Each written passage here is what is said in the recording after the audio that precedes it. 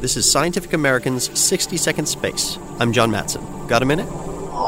Even a perfect flight to Mars poses big health risks for astronauts, because once they were outside Earth's protective magnetic field, astronauts would be bombarded by radiation from cosmic rays and solar outbursts.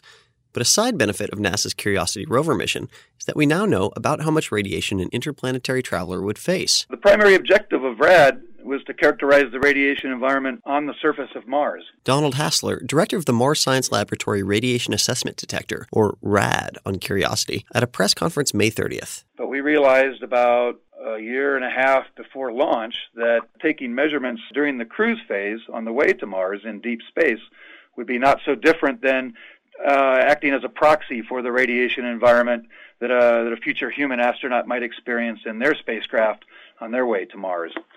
So we turned RAD on about 10 days after the launch of Curiosity, and we took about 7 months of data. Using that data, mission scientists calculated that a Mars round trip would expose a person to more than 100 times the average annual exposure of someone on Earth.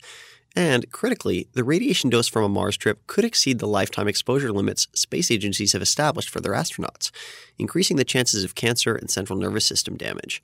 The report is in the journal Science. Better shielding on a manned mission would help limit the risk from both galactic cosmic rays and energetic particles from the sun.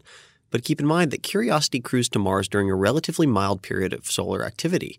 If the sun acted up during an unlucky flight, astronauts would need extra protection to avoid taking a solar radiation beating. Thanks for the minute. For Scientific American's 60-Second Space, I'm John Matson.